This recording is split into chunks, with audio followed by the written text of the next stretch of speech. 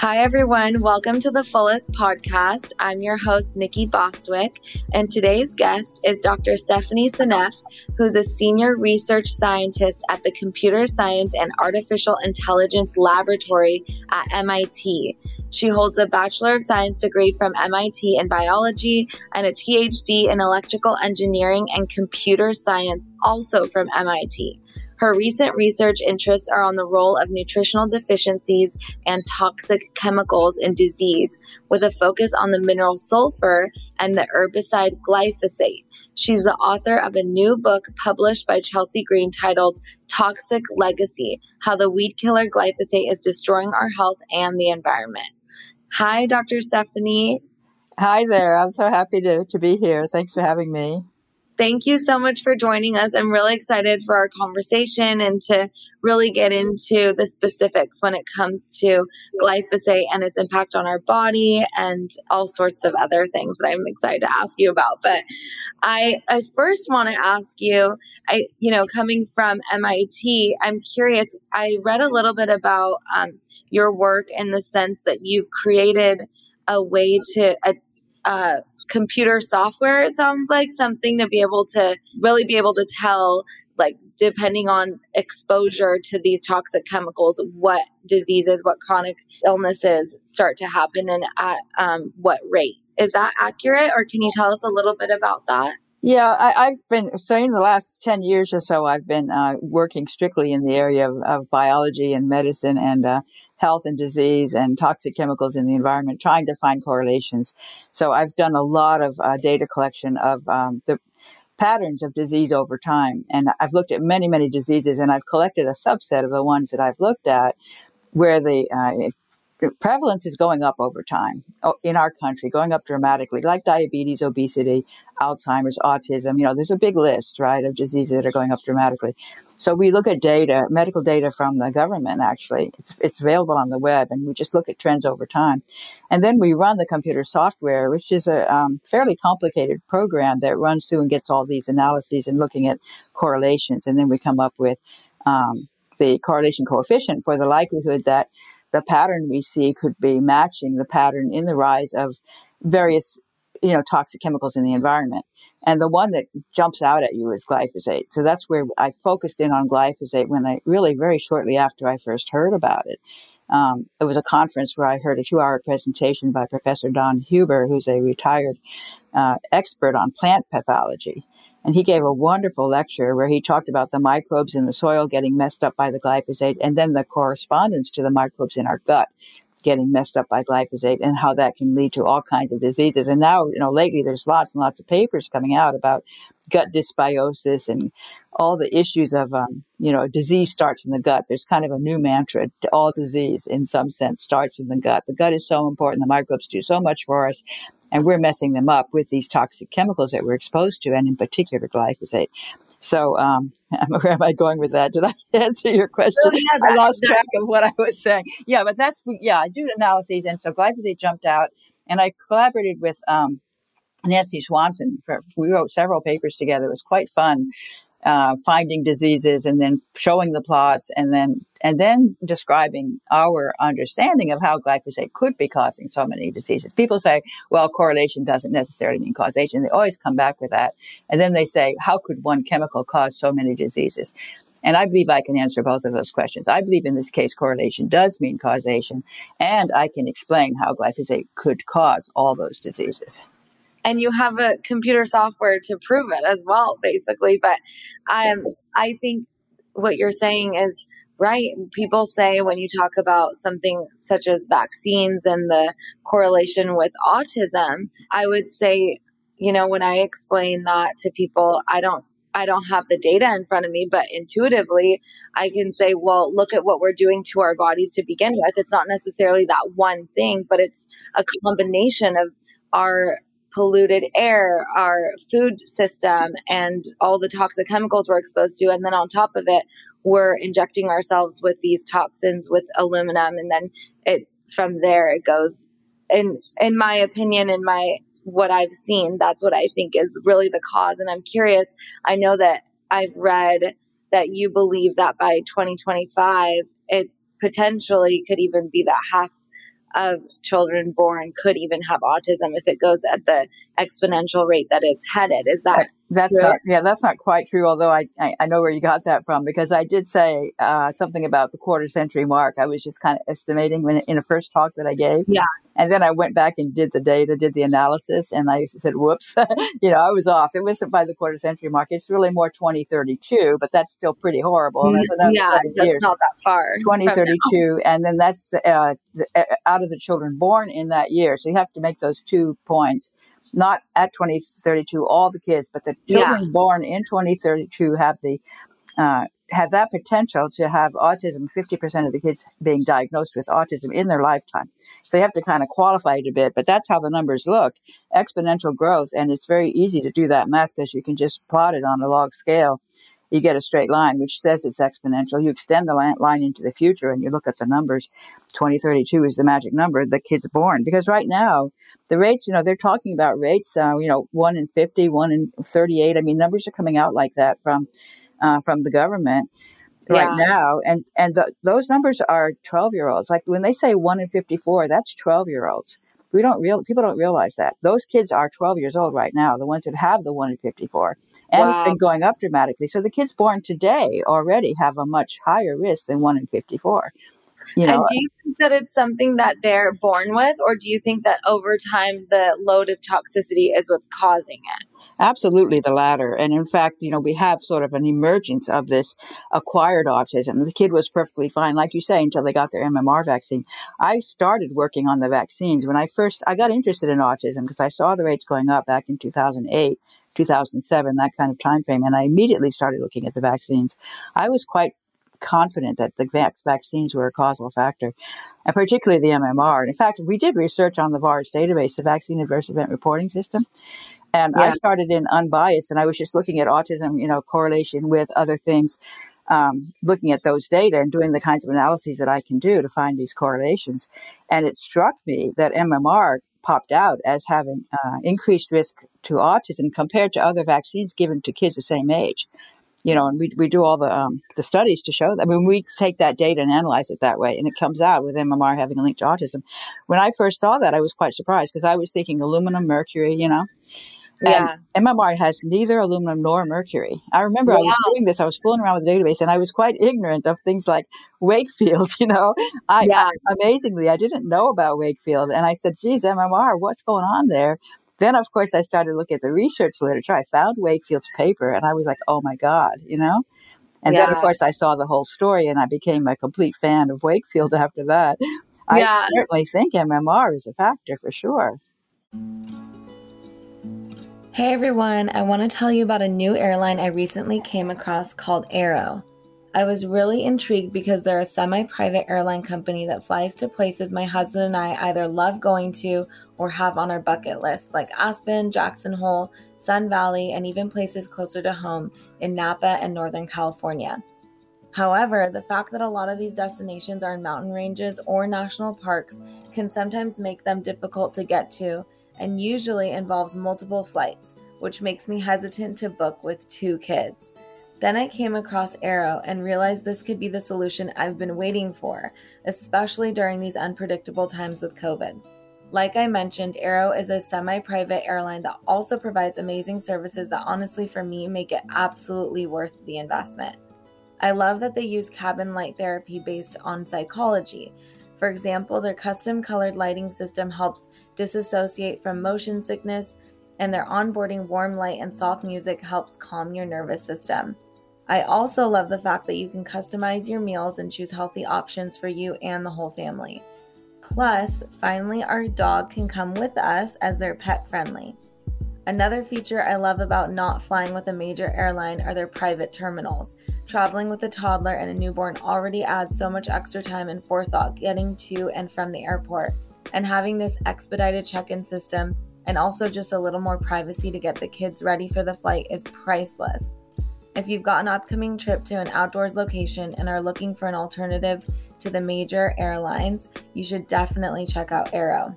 And until December 31st, be sure to use code THEFULLEST when booking your next flight to get 10% off your trip, which is a big deal. So enjoy, and hopefully you check them out.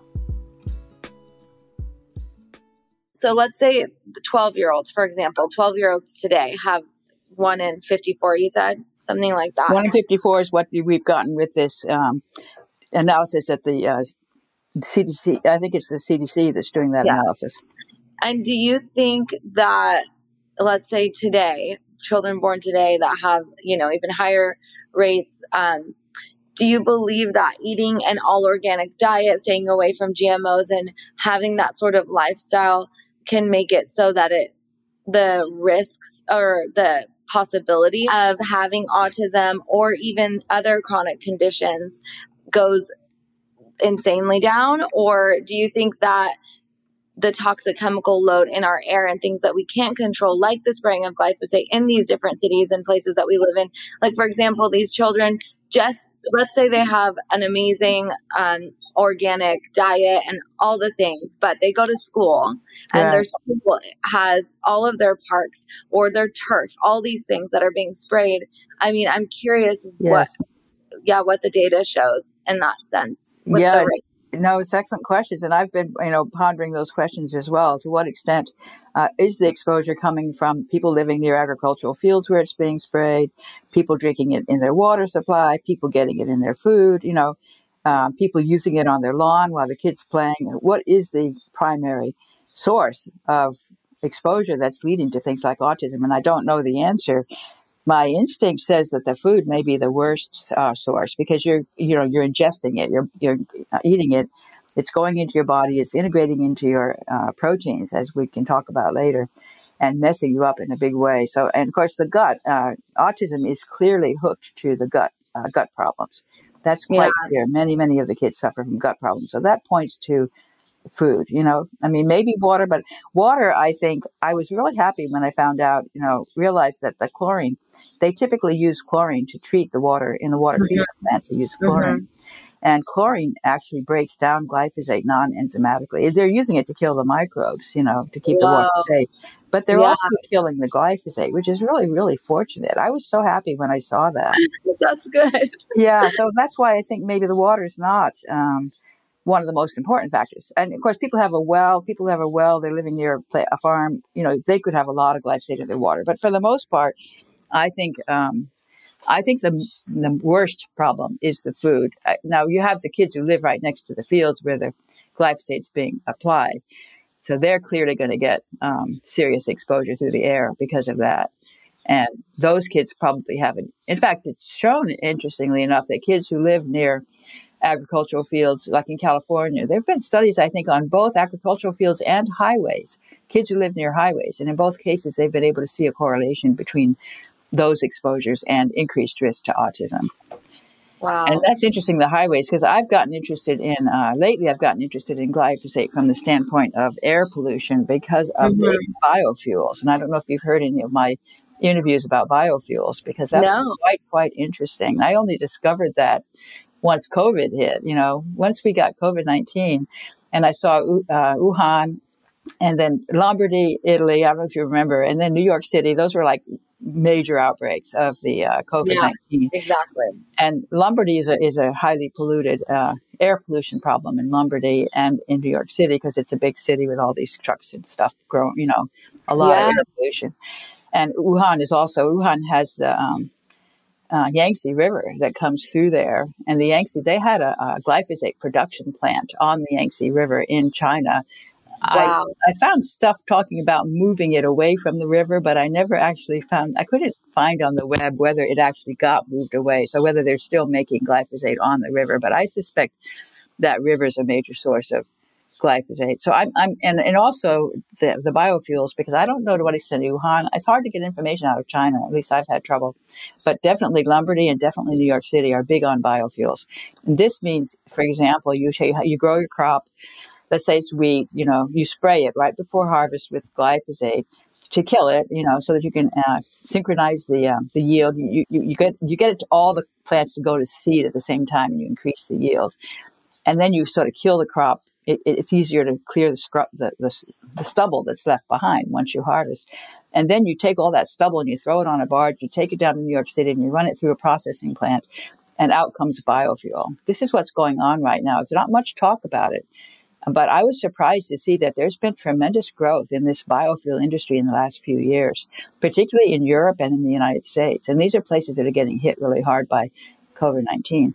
So it makes so much sense because it's technically considered so much more sustainable, right? I mean, we're doing it in the name of sustainability. exactly, green, right? Going green. But instead, Alternative sources. So you're pouring glyphosate into the air when you do that. And so New York City is a leader. They have the New York City trucks and whatnot have biofuel, biodiesel, and then we have the ethanol. The United States is actually a leader on ethanol, 10% ethanol in most of our gasoline. That's bioethanol. Probably has glyphosate in it, So, and then you have even home heating oil. New York City is the only city in the world, I think, that has a requirement of a certain, I think, 5% biofuel in your home heating oil if you heat your home by oil.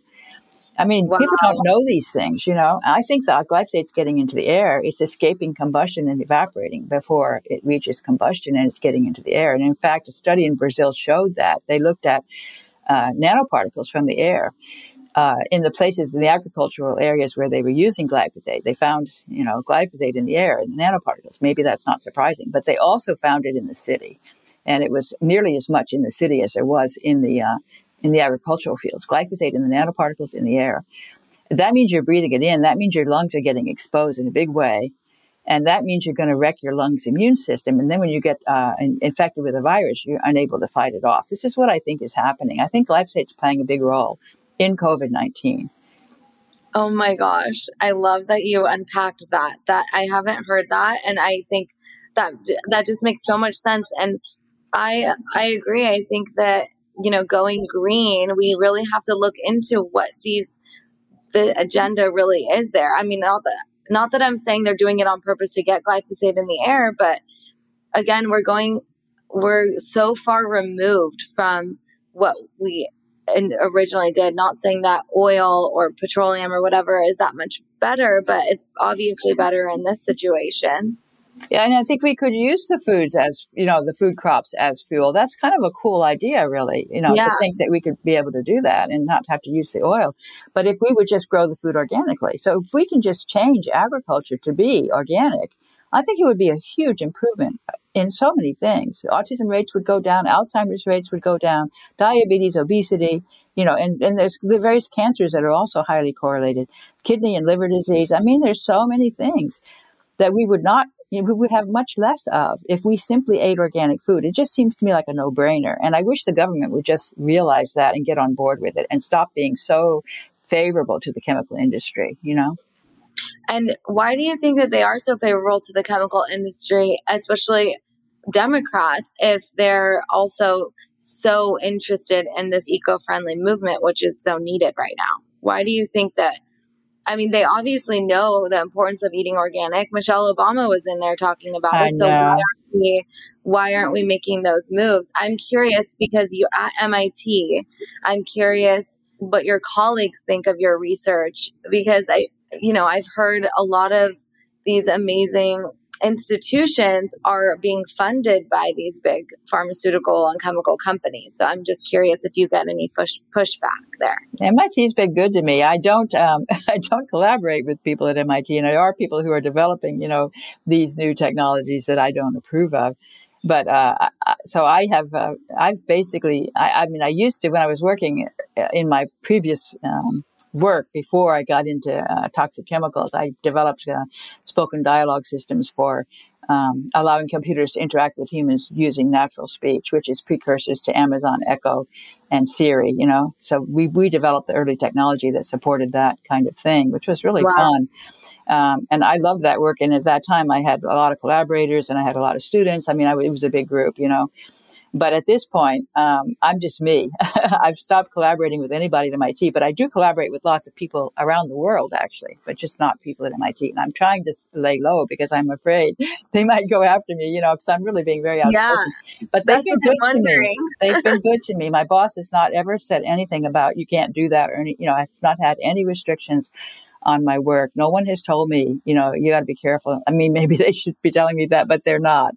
So I'm really pleased. MIT is a pretty liberal place, actually, I think, for unusual, for outside the mainstream thinking. I think it kind of supports more of that sort of thing than other schools might. And MIT doesn't have any funding from Monsanto, although it does have funding from Bayer. I see. Who now owns Monsanto, obviously, but Yeah. unfortunately, hopefully with research like yours and everything that's coming out, this reframes people's perspective on all of it and does make a difference and a huge impact. And that's why it's so important for you to speak out and to have the research that you do. I really appreciate it. Thank you. And going back to glyphosate, before we move into mRNA technology, I want to talk about some of the research that you did with glycine and what happens when it gets substituted in the body by glyphosate. That's absolutely fascinating. And that was the thing that really grabbed me once I realized I knew pretty early on that glyphosate was a glycine molecule. It's a very simple molecule, actually. It's a complete glycine molecule with extra material stuck onto its nitrogen atom. So it's more than glycine. But its base is a glycine, and it is an amino acid. And it's what's called an amino acid analog of glycine. That's all well known. What I came to realize, and actually I was collaborating with Anthony Samsel, and he was in the December of, I think, 2014, maybe, I'm not sure, maybe 15. I've lost track. It was in December. I remember that he said to me, I wonder if glyphosate is substituting for glycine as in protein synthesis. I wonder if that's happening. He just kind of popped that out, and I said, wow, let's think about that. And I had sort of assumed it couldn't because of the extra stuff on the nitrogen that would get in the way. But then when I started doing the research on exactly how proteins are made, I realized that, the enzyme that picks up glycine, the code, there's a DNA code, and it's a 4-letter code. It's quite elegant. That's the famous Watson-Crick DNA code that has this 4-letter code that you take it in 3 letters at a time. And the 3 letters code for specific amino acids. And there's about 20 amino acids. Glycine's the smallest one. It has no side chains. And so when proteins are made, you're working from the DNA, or actually from the RNA, which comes from the DNA. You're working from that, and you're making the proteins step by step, looking at the code. And they're like beads on a string. So you'll have a whole sequence of amino acids holding hands, if you will. And the next one comes along. The code says we need a glycine here. So then there's this enzyme that can match glycine. It has a pocket where it perfectly fits glycine. And that's how it knows, this is glycine. No side chains, so very tight pocket. None of the other amino acids will fit. Well, it turns out glyphosate also has no side chains. It's just like glycine, no side chains. It fits in the pocket. The nitrogen atom is hanging outside in the air because it needs to hook up. They're paper dolls holding hands, and the nitrogen needs to hook up. It can't be inside the pocket.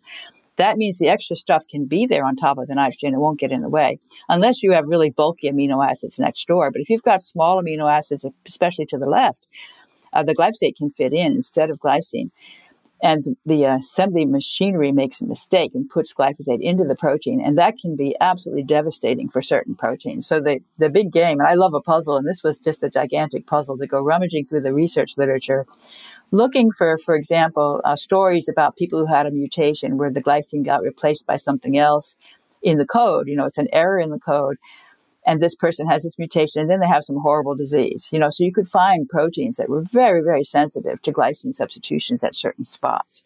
And that's what I did. So I eventually assembled sort of in my mind a set of proteins that would be likely to be susceptible to glyphosate's mixture. And it really started with the basis of the protein that it famously disrupts in the shikimate pathway. That's a pathway that all plants have. Many microbes have that pathway. It's a major biological pathway. There's a particular enzyme in the pathway called EPSP synthase. And glyphosate famously suppresses that enzyme to cause all plants to die. It kills all plants except for those that have been engineered with a sort of microbial version of that enzyme that's not sensitive to glyphosate. And the reason why the microbial version is not sensitive is because it has changed that glycine. Its code has alanine instead of glycine at that spot. There's a particular place in the enzyme where it binds phosphate, and the glycine gets substituted by the glyphosate. Glyphosate sticks its methylphosphonate in the spot where the phosphate of the substrate is supposed to go. This is a little bit of technical biology, but it's quite fascinating to me. And then the protein can't bind phosphate anymore. And then you can find all kinds of other proteins that bind phosphate at places where there are highly conserved glycines. That's a complete pattern in the research literature, tons and tons of examples of enzymes that bind phosphate at a place where glycine is absolutely essential. And they've shown you swap out the glycine, you put in something else, the protein is broken. It's completely broken.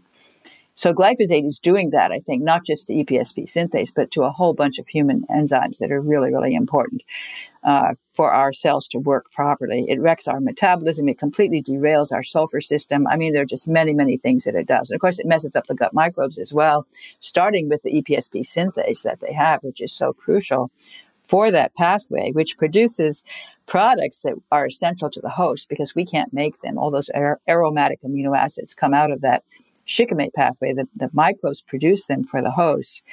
When the microbes are busted by glyphosate, those become deficient, and that causes all kinds of problems as well.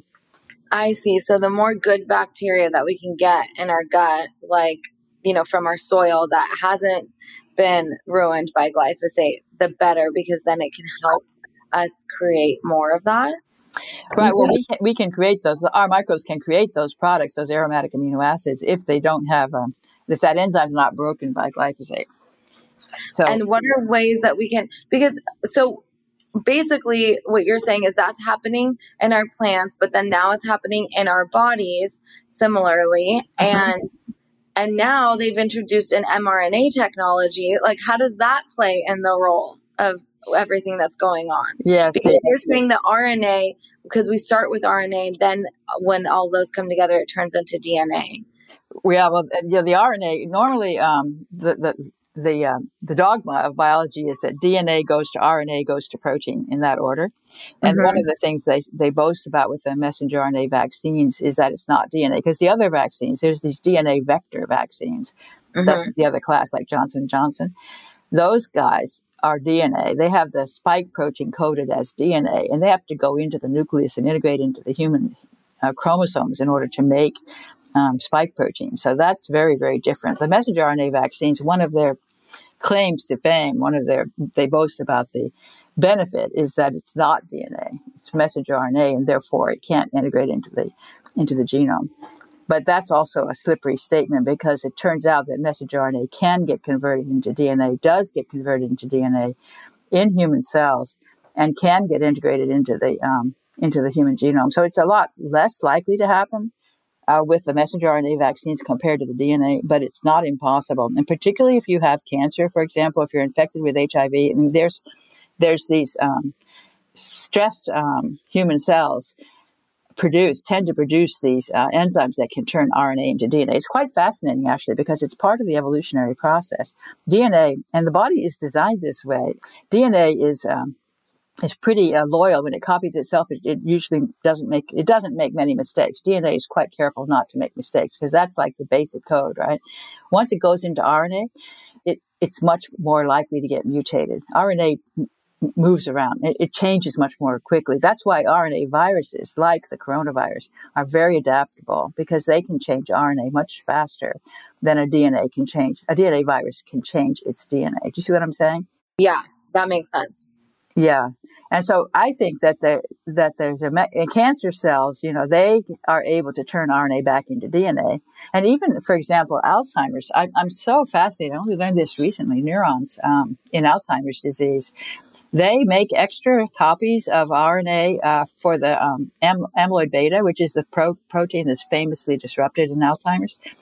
They make lots of copies of messenger RNA of the amyloid beta, and then they convert it back into DNA and they stick it back into their genome. So they actually end up with extra genetic material in their genome, all kinds of extra copies of this amyloid beta protein with different variants, because they mutate it while it's at RNA, and then they put it back in as a different variant. So they have all these different forms of amyloid beta in one single cell, one single neuron in an Alzheimer's patient has lots of extra copies of amyloid beta in its genome. I mean, that's just really fascinating to me, because the whole evolutionary process that allows us to adapt to our environment has to do with converting DNA to RNA, letting it mutate as RNA, and then putting it back into the DNA. Do you see what I'm saying?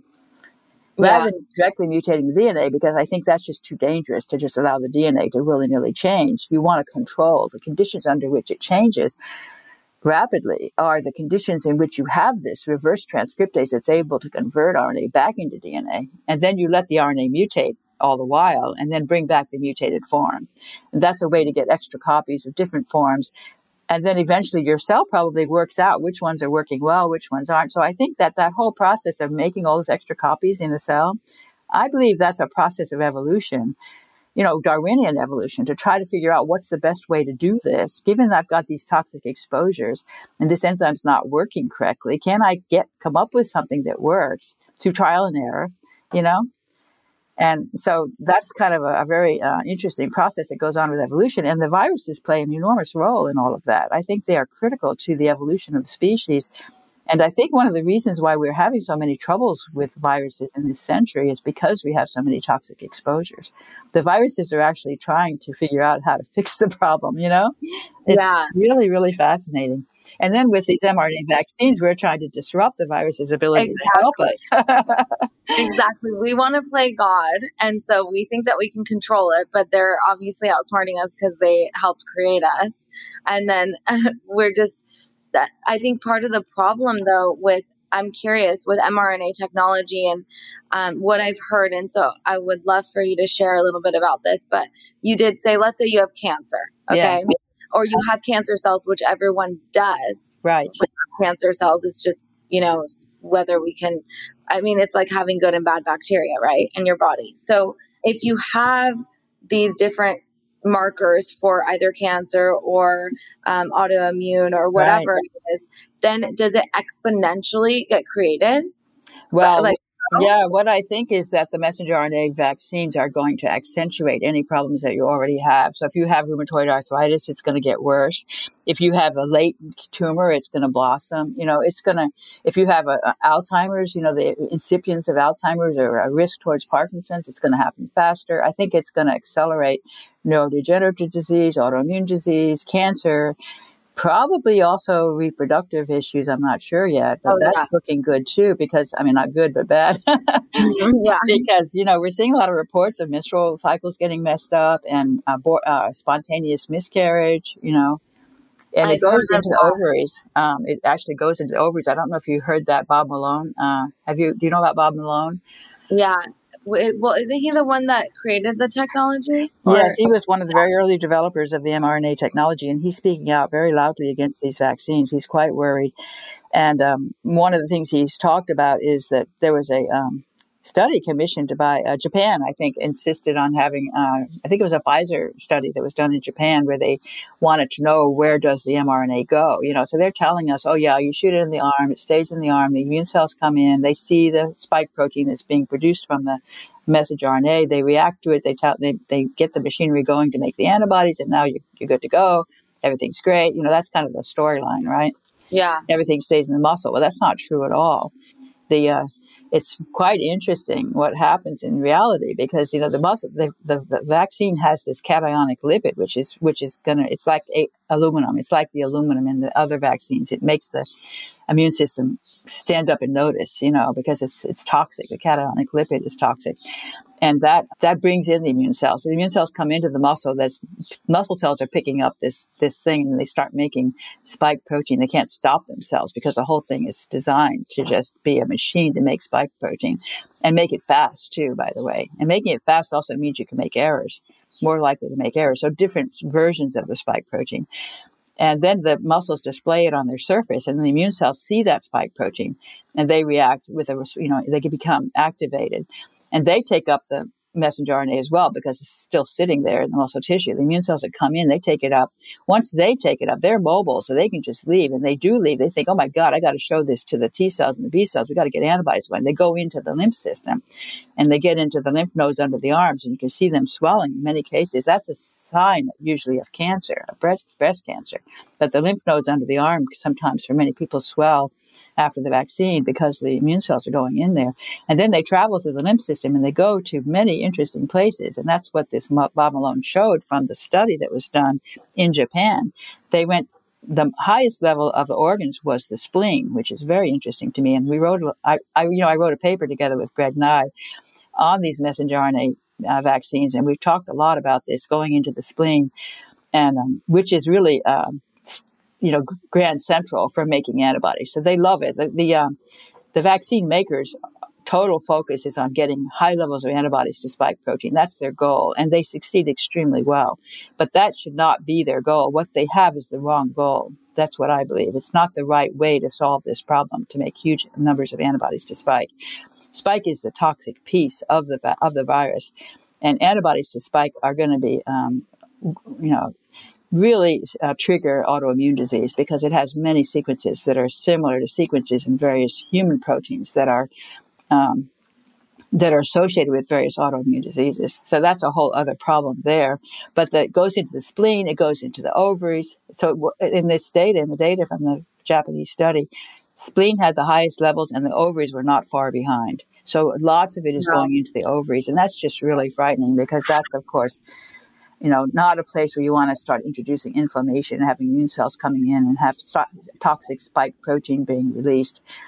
I can't imagine what kind of damage that's going to do to reproduction, I mean, I know plenty of people that have had their periods changing, have had spontaneous miscarriage, whether they've just from getting the vaccine and no one's really putting two and two together because people are just, shutting them down and gaslighting them basically. But it's really easy to tell what's going on. But I'm curious because I would say, so people who are choosing not to be vaccinated, I'm curious if they can be exposed and have this sort of technology in their body, basically being just creating the spike protein in their body by just, let's say, having sex with someone that had the vaccine. I know. That's an interesting thought, isn't it? Yeah. Do you happen to know if that's possible? The sperm have that ACE2 receptor, which, can take up the virus. So they're certainly concerned that the virus would go into the sperm. And the sperm also take up messenger RNA. I actually found an absolutely fascinating paper that talked, and this was from quite a while ago, long before COVID. The sperm take up foreign messenger RNA, which is what's in these vaccines. They convert it into DNA and they produce plasmids. They're little pellets that contain that DNA. And they deliver those plasmids to the fertilized egg. And the fertilized egg takes them up. And those plasmids are little autonomous DNA factories for, in the case of spike protein, in the case of the vaccine, it would be that the egg would now have the capability of making spike protein. And that could be sustained throughout the lifespan of that individual and passed on to its offspring. It was really, truly an amazing paper. I read all about this in a single paper. It wasn't about spike. It was about foreign messenger RNA. But that's what spike is, foreign messenger RNA taken up by the sperm, converted into DNA, put into these plasmids. And the plasmids can reproduce themselves. They're sort of autonomous units of chromosomes that are not part of your human DNA. They're separate. But they're there. And so that embryo that's done this is going to think spike is a human protein. It's going to evolve. It's going to be born thinking that spike is not a threat, and it won't develop any antibodies to spike. So when that person gets exposed to the disease, they're going to be a carrier. I mean, if they don't react to it, I don't know what's going to happen as far as their health, but they will be able to spread disease quite well because they won't be able to fight it off. So in that scenario, I'm curious if you said sperm. What about saliva? Does that work similarly? Do you know?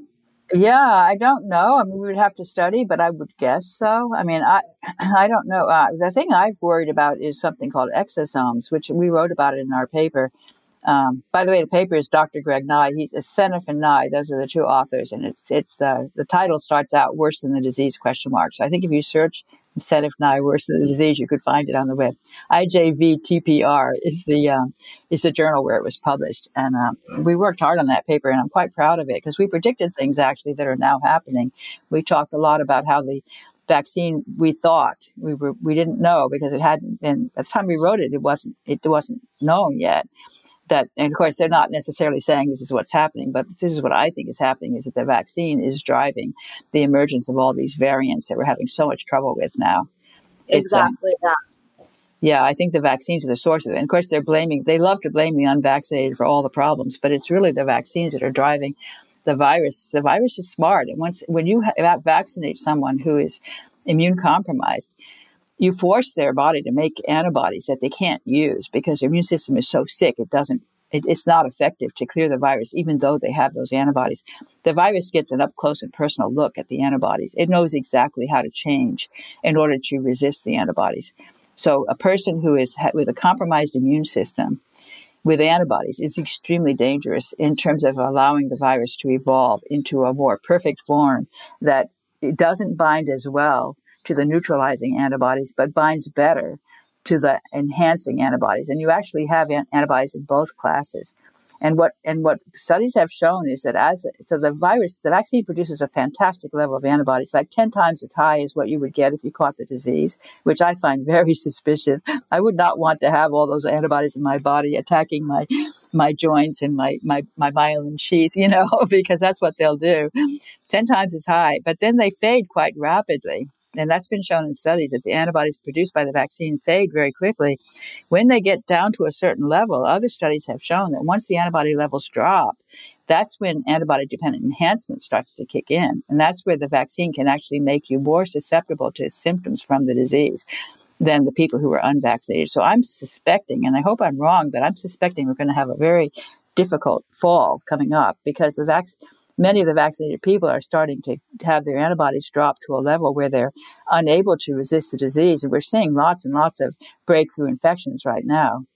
And I think it's going to eventually be that they will not. Right now, they're getting a benefit. It looks like that the vaccinated are getting milder cases. And they've been saying that a lot, that it's milder cases. But I don't think that's going to stay that way. I think it's going to gradually be the case that more and more vaccinated people will be getting in the hospital and dying. And it'll start eventually become the point where those who had been vaccinated 6-7 months before are worse off than the people who hadn't been vaccinated at all. That's what I'm predicting, and I don't know if that's going to come true or not, but that's the way I see it. Yeah. And so I'm curious because now they're trying to get people to get the booster shot, probably for that reason, but it just sounds like a bad idea to me. So I'm curious what your thought is on that in terms of the antibodies then, because it sounds like, yeah. No, it's a really bad situation that we're in. If you're going to play the game and you should accept the vaccines, are you going to get a booster shot every 6 months? I mean, maybe people think that's fine, but those shots are very dangerous. We're seeing some horrendous side effects from these vaccines, as you know, right? You've probably seen the various things that are breaking through on the web that they keep on trying to suppress. I mean, it goes up and then it gets taken down, right? Tremendous suppression of the information about these horrendous side effects that we're seeing. And of course, there's the heart disease problem, which is happening to teenagers. And of course, that I don't know if you heard, but Pfizer thinks they've now got, proof that it's okay for 5-year-olds. It just breaks my heart to think of a 5-year-old getting one of these vaccines. They're so horrible. And in Cuba, 2-year-olds are getting these vaccines. Oh, is that right? I didn't know that. Oh, are they getting this mRNA vaccines or something else? I don't know. I mean, I'm assuming mRNA just because that's the one that people just think is the most safe. Yeah, that's so ridiculous. I mean, it's just incredible that I can't, I just can't stomach. I just can't imagine how they could be so reckless, how they could be so confident that this is going to work, to force it they want the entire world to be vaccinated. They're just like, they're obsessed with it. And I just don't understand how so many people could believe that this is not a completely reckless adventure that we're in right now with, just reckless abandon about whatever's going to happen to us in the future. That we just don't care. Because I just feel the risk is obvious for neurodegenerative disease, autoimmune disease, cancer. I think all of those things are going to go up. But that's similar to how war makes money. I think that's what they're going for. I mean, causing these people to have autoimmune conditions, to have ASL, to have autism and obesity and other chronic conditions just makes them more money. I know. It took me a long time to finally accept that. It's been a long journey for me, I've never been fond of pharma. I've never been fond of them. But I've seen damage that they've done way back, with various drugs that are just really toxic. And but I couldn't quite imagine until it finally just made sense that as long as we're sick, they make money. And that's so simple. So who cares if we get sick, right? They make money. It's good for the economy. And so it's so sad. And so when it comes to something as simple as moving towards a more organic agriculture, more organically grown agriculture than having glyphosate. And I know that there's also another, I don't remember what it's called, but there's something else that has an active ingredient that's like 50% Agent Orange. I'm sure you know about it. Yes, 2,4-D. 2,4-D Yeah, is a and component of Agent Orange. I live in Newport Beach, and Uh, apparently it's one of the most toxic places to live when it comes to spraying, and uh, gets sprayed on our lawns. I mean, I don't uh, have lawn, but on the parks and stuff. And so it's just devastating what, I know. It's so amazing that we can't own up to this and just recognize that we have to get away from toxic chemicals. And the chemical industry and the pharma industry are basically the same thing now, right? I mean, Bayer exactly. owns Monsanto, so they produce these toxic chemicals. They put it in the food. We get sick. They produce these toxic drugs that we take for the rest of our life to deal with our various diseases. It's a wonderful circle for them, and they've teamed up, Do you think that it's a political thing, or do you think that both parties are, everyone is I'm supporting? just amazed that the government can be bought. I mean, they really dump a lot of money into the government and basically corrupt them, so that they just can't even think straight anymore.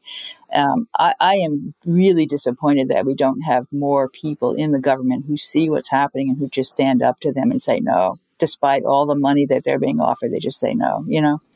I think you kind of can't survive in government unless you take their money. There's so much, you depend on money to succeed in government, and Yeah. so you drink the Kool-Aid, and then you're just you don't mind that you're poisoning your population. That's the part I just don't get, because I don't understand how these people can stand back there and watch all these children getting so sick. And then the vaccines is another story, with just all these vaccines that we're giving to our children today and how sick they are.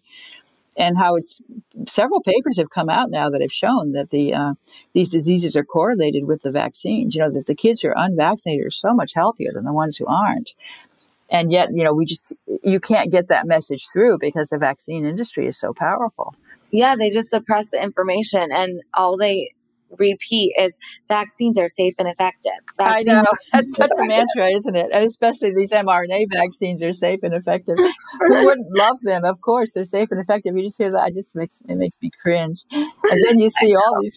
Did you know there was a post on Facebook by some a major media outlet? I don't remember if there's ABC, but there was a post on Facebook from a major media outlet asking for people to provide information about anyone they knew, any loved one they knew who wasn't vaccinated, who died from COVID-19 or who had major Wow. And the response was enormous numbers of responses talking about the vaccines. It was so wonderful. Did you hear about that? I didn't. I'll see if I can find it and I'll send you the link, because that was just incredible. It totally backfired. It went right off right away, was on the vaccines, and it didn't stop. And there were like thousands of responses of testimonies about people getting harmed by the vaccines. And of course, Facebook probably is reluctant to take down, some major mainstream news outlet. So they're kind of stuck with this one, I think. I'm going to be curious to see whether they can find a way to kill it, I need to see it. But yeah, I think that it's really interesting now with all this data and what people have experienced. I mean, I read there was an 8-hour hearing on whether the FDA was going to approve the booster shot or not. And then I saw that it was like a 16-2 vote where they didn't want I heard about that too. And Steve Kirsch is a friend of mine, and he had important testimony at that I think helped. Yeah.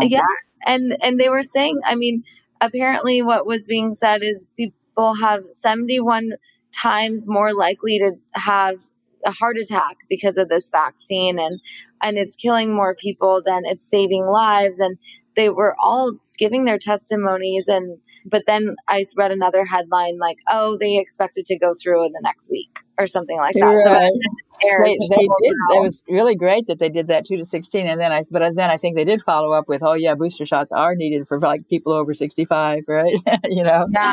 So it's just really devastating what they're recommending, and then people that people just don't have access to the information because they're suppressing it. So it just becomes a really heated topic when you do talk to people about it at the dinner table or with your family. I know. And your family members often shut you up, right? They're like, I don't want to hear it. Exactly. And they think you're crazy. It's really been tremendous polarizing influence in families and really kind of broken families apart, I think. Oh, definitely. When I was pregnant, I mean, I just had my baby. You met her over Zoom or what we're recording on.